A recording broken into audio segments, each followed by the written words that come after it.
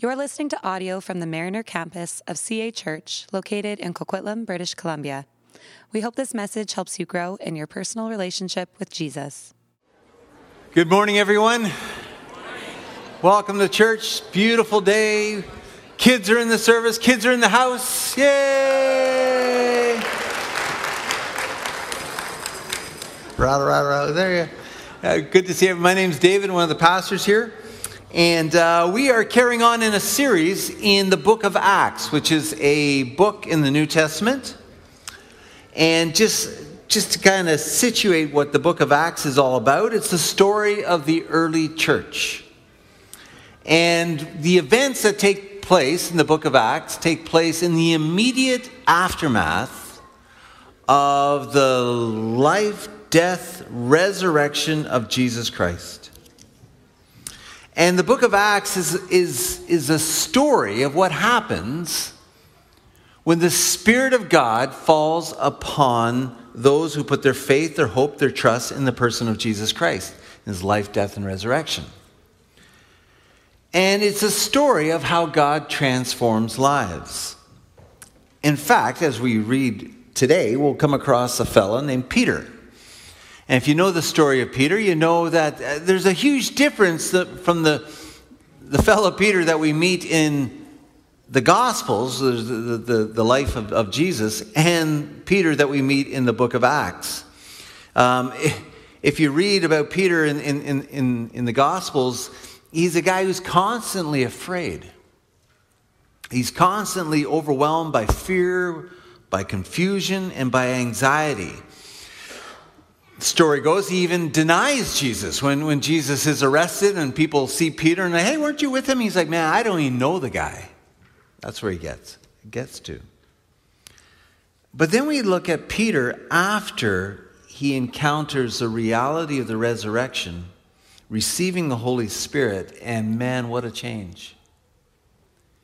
It's the same guy, but different person. Now, here's the thing. Many of you here this morning, you could give witness to the same kind of change in your own life, can't you? The difference that Jesus has made in your own life. Same individual, but different person. Now, on one hand, this transformation that we come across is surprising, but then again, it's not. Because we read back in Acts chapter 1 that Jesus, he promises this kind of transformation for all of his followers. He says, you will be my witnesses in Jerusalem and Judea and to the ends of the earth. And last week, we got a glimpse of what a transformed community could look like. And Pastor Sam led us in looking at Acts chapter 2. And the reality is that when God is at work, nothing is ever the same again. Our lives will never be the same again. Now, this morning, what we're going to do is we're going to look at the story of one particular man.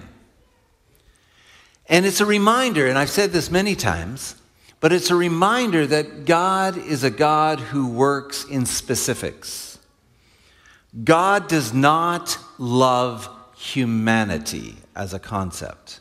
He loves you in all the details of your life. You know that? That God's love is so infinite that he can love us and know us finitely. And we're going to look at the story of the transforming power of Jesus at work in an individual who lived on the margins of society. And as you hear this story, I want you to imagine in your own life, to look at your own life and ask the question, Jesus, are you inviting me into a transforming experience this morning? So the passage we're going to look at is Acts chapter 3. So if you have a Bible, turn to Acts chapter 3. It's in the New Testament, just a little ways in. And we're going to look at a few verses. In honor of God's word, let's stand together. Acts chapter 3, and we'll begin in verse 1. Acts chapter 3, verse 1. Now Peter and John were going up to the temple at the hour of prayer, the ninth hour. And a man lame from birth was being carried, whom they had laid daily at the gate of the temple, that is called Beautiful Gate, to ask alms of those entering the temple. Seeing Peter and John about to go into the temple, he asked to receive alms. And Peter directed his gaze at him, as did John, and said, "Look at us." And he fixed his attention on them, expecting to receive something from them. But Peter said, "I have no silver or gold, but what I do have I give to you. In the name of Jesus Christ of Nazareth, rise up and walk." And he took him by the right hand and raised him up, and immediately his feet and ankles were made strong. And leaping up, he stood and began to walk, and entered the temple with them, walking and leaping and praising God. And all the people saw him walking and praising God, and recognized him as the one who sat at the beautiful gate of the temple, asking for alms. And they were filled with wonder and amazement at what had happened to him. Now, while he clung to Peter and John, all the people ran together to them in the portico called Solomon's, astounded. And when Peter saw it, he addressed the people. He said, "Men of Israel, why do you wonder at this? Why do you stare at us as though by our own power or piety we've made him walk? The God of Abraham, the God of Isaac, the God of Jacob, the God of our fathers, glorified his servant Jesus, whom you delivered over and denied in the presence of Pilate, when he had decided to release him. But you denied the holy and righteous one, and asked for a murderer to be granted to you. And you killed the author of life, whom God raised from the dead. To this we are witnesses, and by his name, by faith in his name, has made this man strong, whom you see and know. And the faith that is through Jesus has given this man perfect health in the presence of you all." Jesus, this is a remarkable story, and it's all about you. And so we do pray that you would speak to us this morning, that you give us eyes to see and ears to hear and a heart to receive and the courage to respond to what you say to us this morning. We commit this morning to you in Jesus' name. Amen. Now you may be seated. Now, as a reminder to the kids, you have your crossword puzzles, right? Are you paying attention? I got some tricky words in there just to kind of keep you on your toes, all right? So pay attention to these words. Okay, so in this story, it begins with two of Jesus' disciples, Peter and John. And they're making one of their daily trips to the temple in Jerusalem. And for a long time, the early Christians continued the custom of going to the temple and praying, because most of the early Christians were Jews. And so there'd be set times to pray throughout the day. There'd be 9 a.m., there'd be 12 p.m. In this story, they're heading to the temple at 3 p.m. And what you would find often at the entrance gates of temples is you'd find beggars. There'd be a lot of beggars and places of worship. And they'd be situated usually right at the entranceway, because they knew that it's kind of awkward to go in to worship Yahweh, to worship God, the giver of all mercy, and not actually show mercy to somebody who's in need. And so these beggars, they would often be situated right at the entranceway. And so in this passage, we read about a man who is crippled from birth. And he's at the entrance gate, and the name of the entrance gate is interesting. It's called Beautiful. And so what I want you to do this morning is I want you to imagine.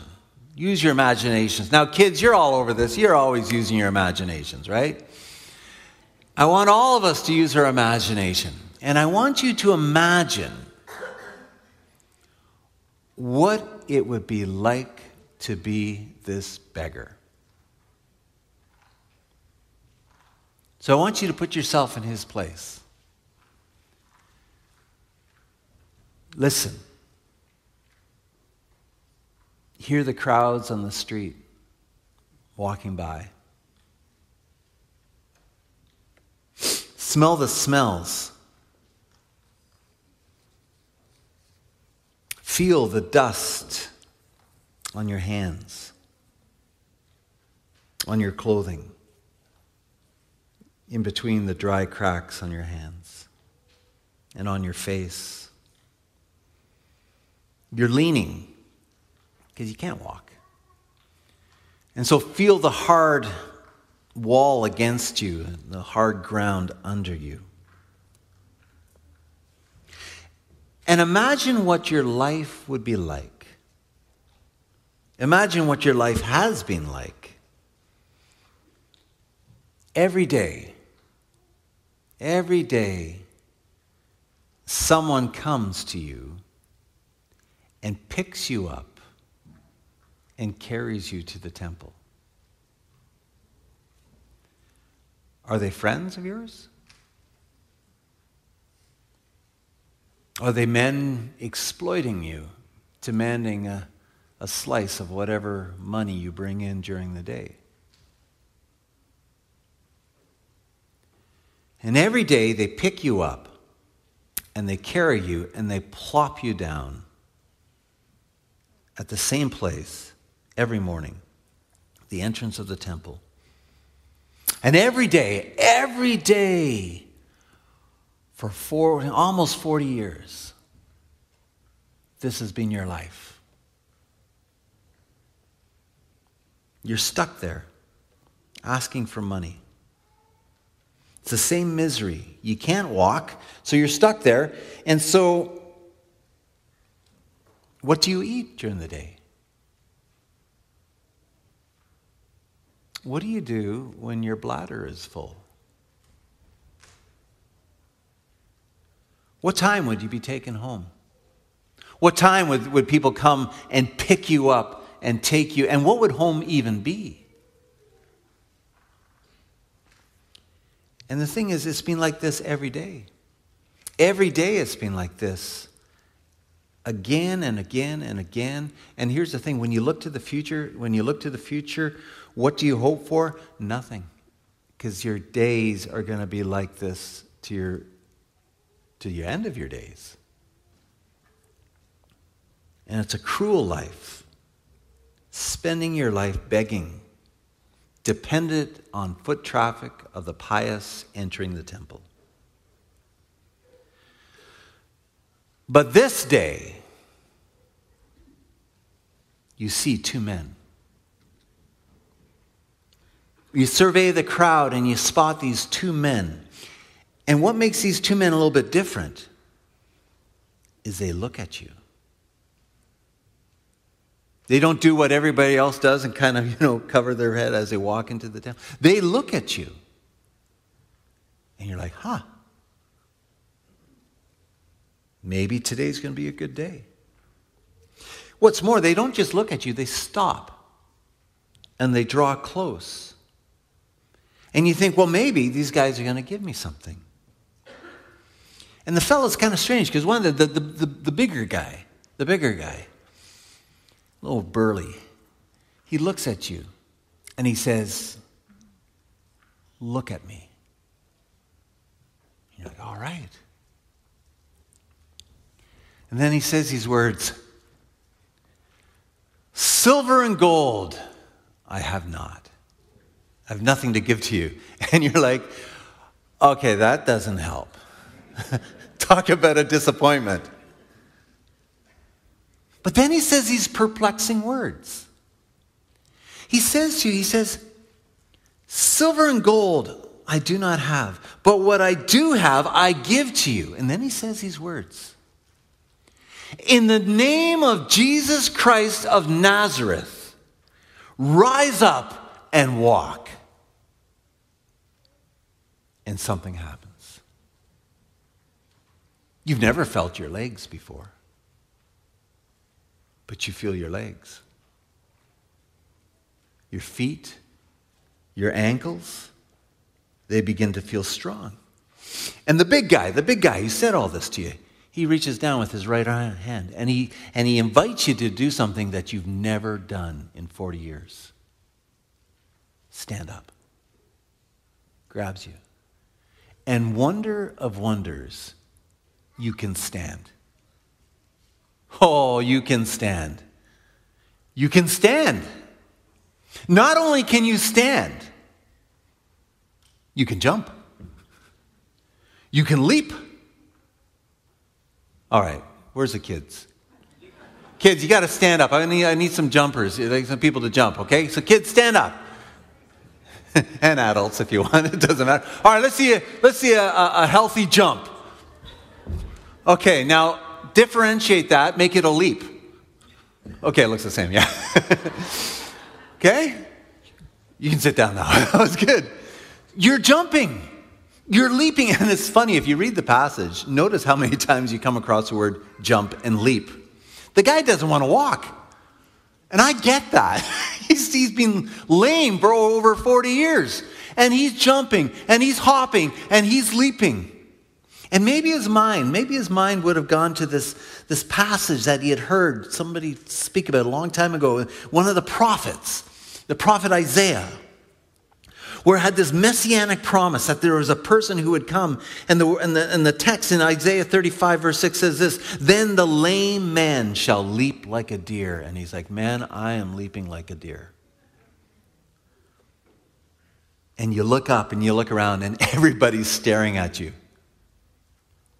Everybody you've seen walk by you every day, they're stopping, their mouths are open. They're like, what just happened?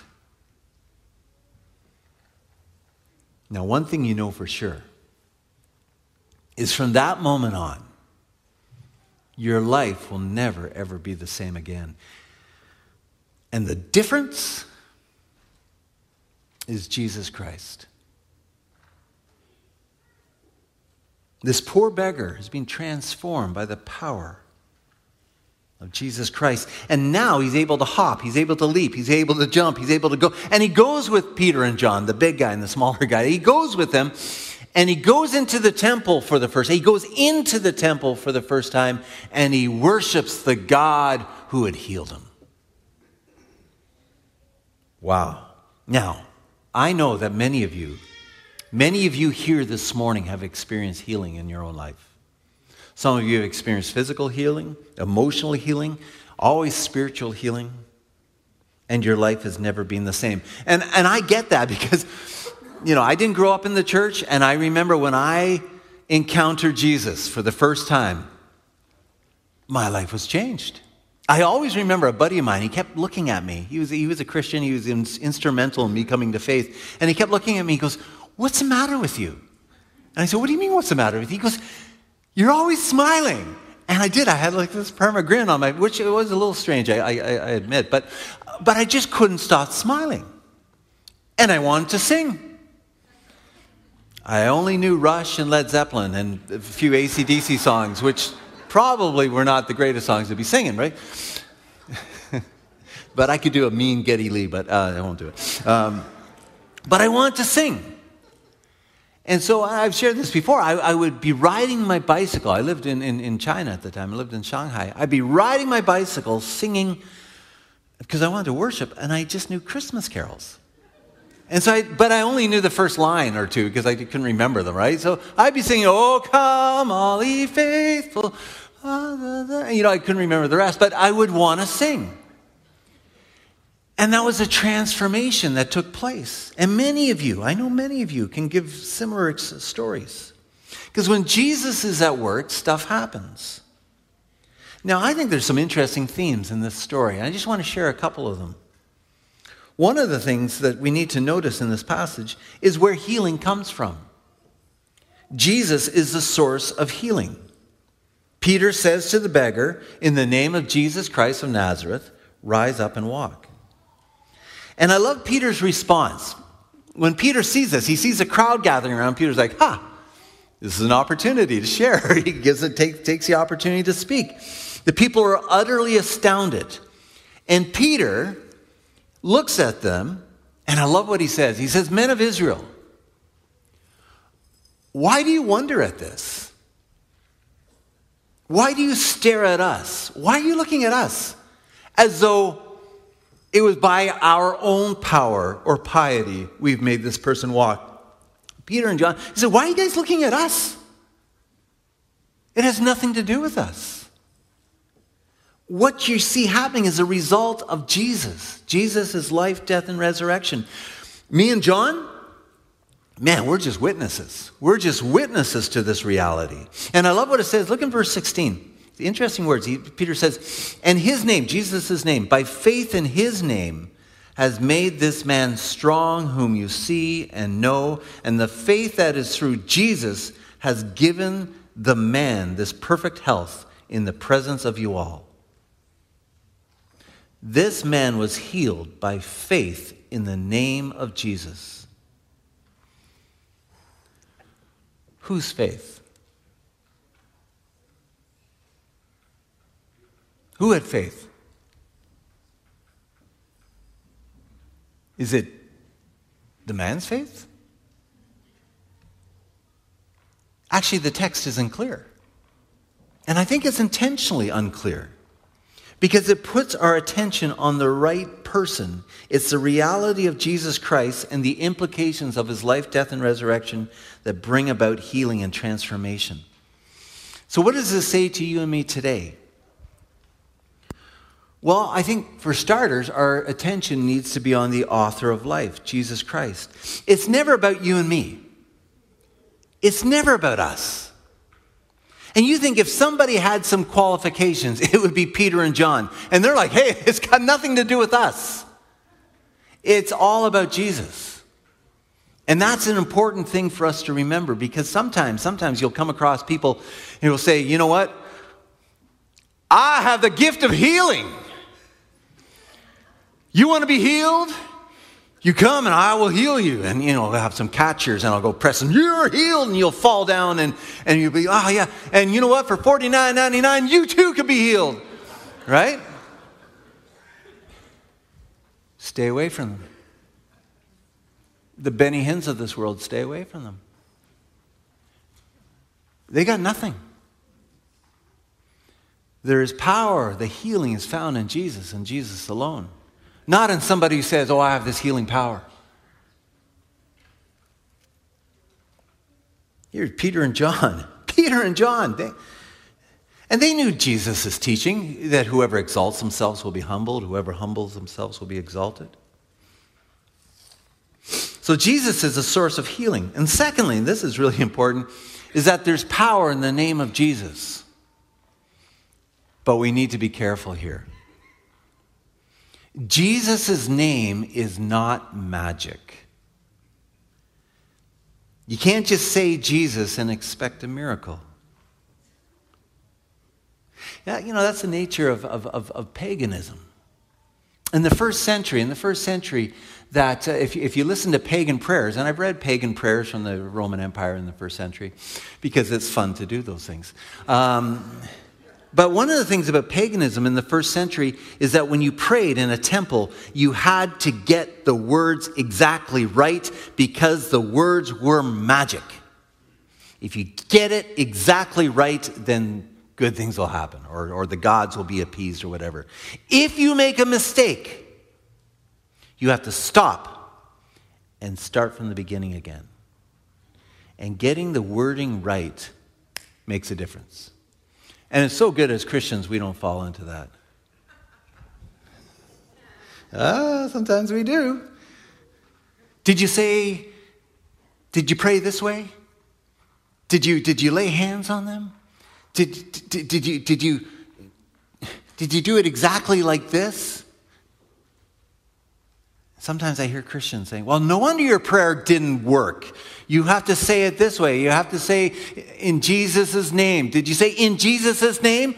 No, well, no wonder it didn't work. Be careful. That sounds a lot like paganism. Because Jesus is not a magic word. And I love what because Peter, he says, in the name of Jesus Christ of Nazareth, rise up and walk. And Peter doesn't just say, hey, ta-da, I said Jesus' name. What does he do? He says, let me tell you who this Jesus is. It's not some magic name. It's not some magic words. I'll tell you who Jesus is. And in the next part, that's what he does. What does he say? He says, Jesus, he's a servant of the Lord. He's a holy one. He is a righteous one. He is the author of life. He is a risen one. He is the healer, the source of of the powers of the kingdom of God. He's the sufferer appointed by God through whom sins may be wiped out. He's the long-promised Messiah. He's the returning one through whom God will restore everything. He's a prophet foretold by Moses. He's David's promised heirs foretold by Samuel. He is the offspring of Abraham through whom all the peoples of the world will be blessed. That's who Jesus is, right? And so we need to recognize this. And that's why I'm always saying we need to go deeper and deeper in our understanding of who God, how God has revealed himself in his word. We need to be people of the book and know his word well. And the deeper we know God's word and we know who he is, then when trouble comes, we can draw from a deep well. And I've said this before, but if you follow Jesus, you cannot, even for the rest of your life, if you try to plumb the depths of who Jesus is and the implications for this world, you'll never reach the bottom. You'll just go on forever, and you go deeper and deeper. And as followers of Jesus, we can't just skim the surface. We need to go deep. Because, well, not especially, but in the West, I do think if you do align yourself to Jesus, trouble is coming. It's going to be harder and harder, and I say this to you young people in particular, it's going to be harder and harder for you to be a public Christian, to be open about your faith. Now, we're just playing catch-up for what the rest of the world's experienced for centuries. But I think if you align yourself to Jesus, it could cost you your job, it could cost you a promotion, it could land you in hot water. And that's why we need to be rooted and grounded in truth. That's why we run these programs like Alpha. That's why we have small groups.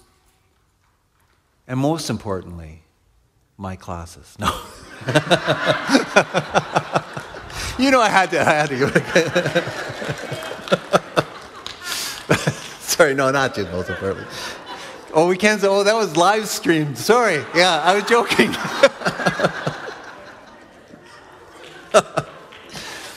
But the thing is, but we have to be careful here. We have to be careful because, yes, knowing, and we need to know, and we need to go deeper and deeper, but knowledge in itself is not enough. And this is really important. One of the dangers is that you can know the Bible inside and out and miss Jesus.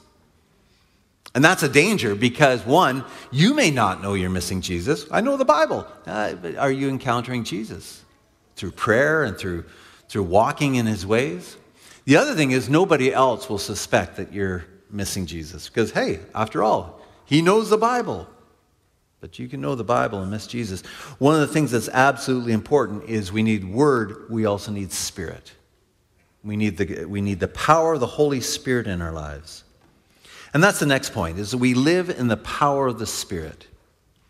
And we must never forget that the work done in the early church, in the book of Acts, was done by the power of the Holy Spirit.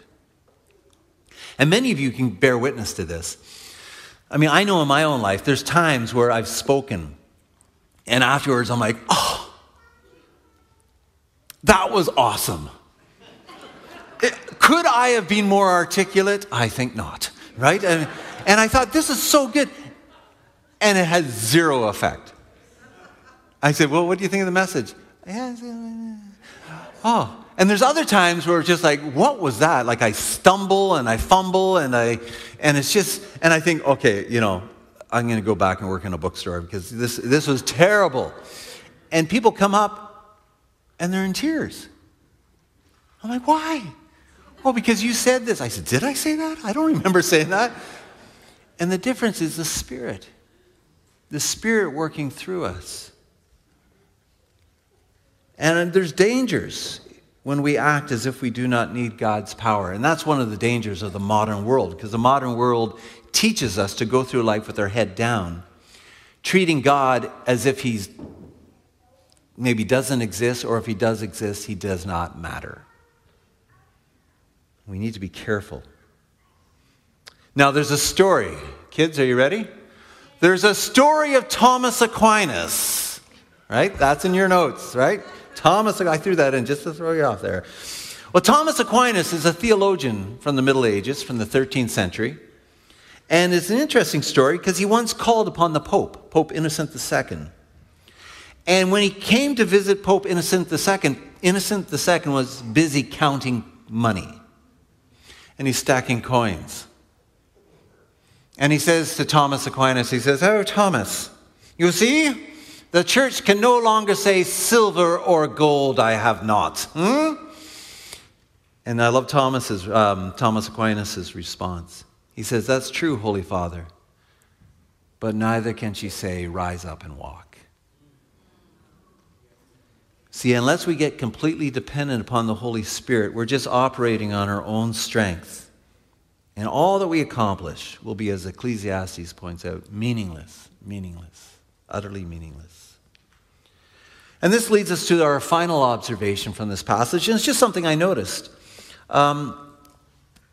We live the Christian life together. And I love the fact that Peter and John are still hanging out with each other. They're still hanging out. Now maybe they're remembering Jesus' teaching about, going out into the world in twos. Either way, they're still hanging out. And together they experience this miracle. And I think it's a reminder to our own lives that the Christian life is never a solitary affair. It's never about just me and Jesus. The Christian life is to be lived out in the context of friendship. Friendship really matters. We need Christian friendship. We need Christian friendship for starters because Christian friendship helps us grow. One of my closest friends is Brad Strelaw, Pastor Brad, and he and I for years, we get together Thursday afternoon and we just hang out. Our offices are next to each other, so we hang out during the week. But we set aside time specifically on Thursday afternoons, and we just talk life. And we challenge, and Brad will challenge me. He'll challenge me. And I'll challenge him. And as a result, we grow in our faith. Do you have a friend like this? You need a friend like this. Secondly, Christian friendship helps you when you're feeling weak spiritually. I have a good friend of mine in England. He and I, every week, we email each other, and he's always sending me notes of encouragement. They're very timely. The other thing is that Christian friendship means you get to experience the transforming power of God together, and you get to see some amazing things together. So let me just tell you a quick story. This took place, I think, maybe 12 years ago, 13 years ago. I was with a buddy of mine, and we were visiting a guy from our church who was not doing well. He was dying. So the family asked us to come and visit him in the hospital, and we get to the hospital, and this is a great guy. The guy who was dying was in his 80s, but had been, an active member of our church and a really good guy. But he was dying. And the family was all around, and everybody was crying, and I was there, and he's on life support. You hear the machine beep beep, just kind of any moment. I'm expecting it to just go straight or whatever, and I'm praying. I said, okay, I'll pray for him, but I'm not praying for healing because obviously he's going to die. So I just pray. I said, Lord, take your servant. He's lived many great years, and I'm praying away. And the family's around, everybody's crying, and I get to the end and I have my hand on him, and in Jesus' name, amen. And I look down. His name's Les. Les is looking at me. And I said, Les? He goes, yeah. I said, I didn't know what to say. I just said, how's it going? And he looked at me and goes, yeah, pretty good. I said, we're all here to see you, Les. I didn't know what to say. And he looks around and he's like, oh, that's great, yeah. I said, well, okay. And I honestly didn't know what to say. So I said to him, I guess I'll see you at the next men's breakfast. And he goes, yeah, I'll see you there. I said, okay. And the family's looking at me. I'm like, I don't know. And my friend and I we're walking out. And I said, see you, Les. And Les is lying. He's like, see you, David. And he ended up recovering and living for quite a while. And I'm walking with my friend. I said, what just happened? I said, I don't know. Because it's not like I was praying for healing. I was praying, I was ready to put coins on his eyes. I mean, that's what I thought. But afterwards, my friend and I, we just laughed. And we're like, well, that's God working despite us, right? Oh. Well, and that's the thing. When Christian friendship, you get to experience some pretty amazing things. And the other thing about Christian friendship is it does keep you out of trouble. Man, having somebody with you helps because they challenge you. Are you sure you should be doing this? Are you sure you should be doing this? And how many pastors I know who get into a lot of trouble simply because they try to do it on their own. And they end up in all sorts of trouble. And finally, Christian friendship. You know why Christian friendship is so important? Is a Christian friend will remind you at important times that you are not crazy for believing in Jesus. And we need that. I've shared this before, but the strategy of the evil one is very clear. He wants to get you to the point where you think you're the last Christian on earth. And you say to yourself, I must be crazy for believing this. And when you're there, he's got you. You're done. A Christian friend will look at you, and when they're struggling, they'll look at you and they'll say, is he truly risen?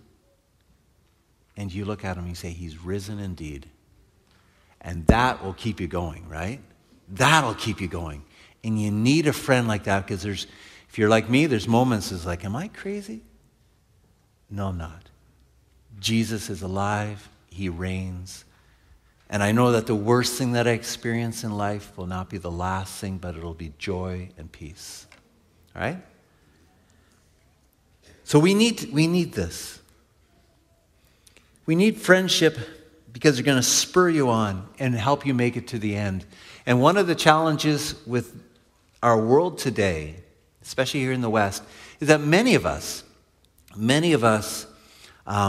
we can get behind a lot of great causes, but the challenge we face is stamina and making it to the end. Reminding ourselves that the Christian life is a long obedience in the same direction. And we need to make it to the end. And there's so many things that will trip us up, but friendship will encourage us to make it to the end. Do you have that kind of friend? If not, find one. And this is what we hope you can find one here. This is why we have Alpha. This is why we have small groups. This is why we have all these different things. We have, Flannel Fest yesterday. All these things for friendships to be formed. We run our men's breakfast. And the big vision for our men's breakfast is it's just a place for people to find a friend. That's all it is. We need to make it to the end. Too many people are falling short. Some of you are here this morning. You're hanging on by a thread. You need friendship. You need to make it to the end. Does that make sense? All right, let's pray. God of grace, we thank you for your Son, Jesus Christ, who is the Alpha and the Omega, the first and the last, the beginning and the end. All history is found in him. All meaning is found in him. And our lives will only work when they're aligned and built according to the great architect. When our destiny is found aligned with Jesus, only then will our lives be meaningful. And apart from Jesus, we are spinning our wheels, heading down blind alleys, looking for things to fulfill, but they do not deliver. Jesus, we come back to you. Be our life. Be our everything. And Lord, we pray for the gift of friendship, that you would lead us deeper into friendships, existing friendships, that we would go deeper, or where we long for friendships, that you would provide a soul friend for the journey. That's our desire. We commit our lives to you in Jesus' name. Amen. Thanks for listening to this message. If you've been listening to our sermons, but you're not a part of a church community, we would love to have you join us. You can go to cachurch.ca to find out more about getting involved in the life and mission of CA Church.